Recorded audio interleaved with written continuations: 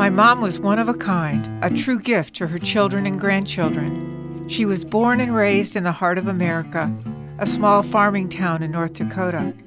From her college days in California to her service as a wave in World War II, she carried her beauty and grace with intelligence and a heart of gold.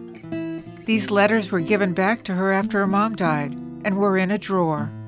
Until now. This is a snapshot of a life well lived, ordinary observations at an extraordinary time in our country's history. Her name was Lorraine. I hope you enjoy her journey. Dear folks, I thought I'd try for once making carbon copies of this one letter telling you that I got back okay. Hope it's all right with you.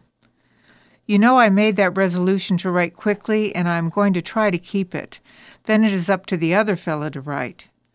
We got in about 07:30, more than an hour late. It was an awfully nice trip back, I guess to compensate for my ride home. We had a Pullman car, only with the beds not made up. I wish they had been. But most of the way back, I had 2 full chairs to sleep on. Elaine and I were across from each other. You know I said no, I couldn't possibly eat anything when you made that lunch? But Elsie hadn't had any supper, I guess, and I was hungry as a bear about 12:30 or so. We surely did appreciate those sandwiches and chicken you made up for us. I grabbed a taxi right away instead of coming back by streetcar, then called the office and got to work about 0900. We haven't been very busy. Freddie and Joe got out the 30 men whose names I had sent in to be transferred for discharge on the 5th. I guess that was sort of a dirty trick with both Elma and I gone, but I think it was a pretty good practice. Rumor has it that we might go to Washington, D.C. after the 1st of September, but of course so far it's just a rumor. I don't believe I'd mind too much. There would be a lot to see. And if one didn't like it too much, you know it was just till next July. The only thing I wouldn't like too well is all the people. Of course, I suppose if they furnished us with barracks and food, it wouldn't be so bad. You can see I'm talking myself into it, can't you? Boy, yesterday and today are plenty warm.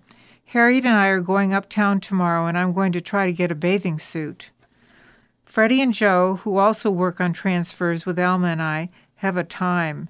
There were 3 typewriters and 4 people, so whoever sits down first in the morning gets the typewriter, only neither one want it.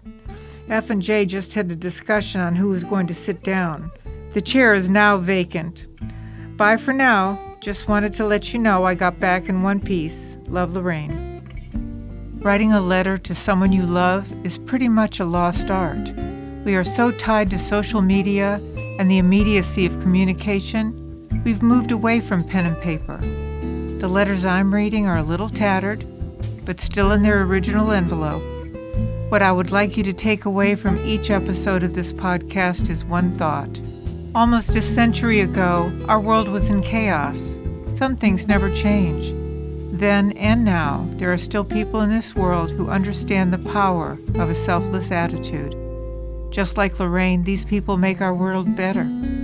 Thanks for listening. The Letters from My Mother podcast, copyright 2024.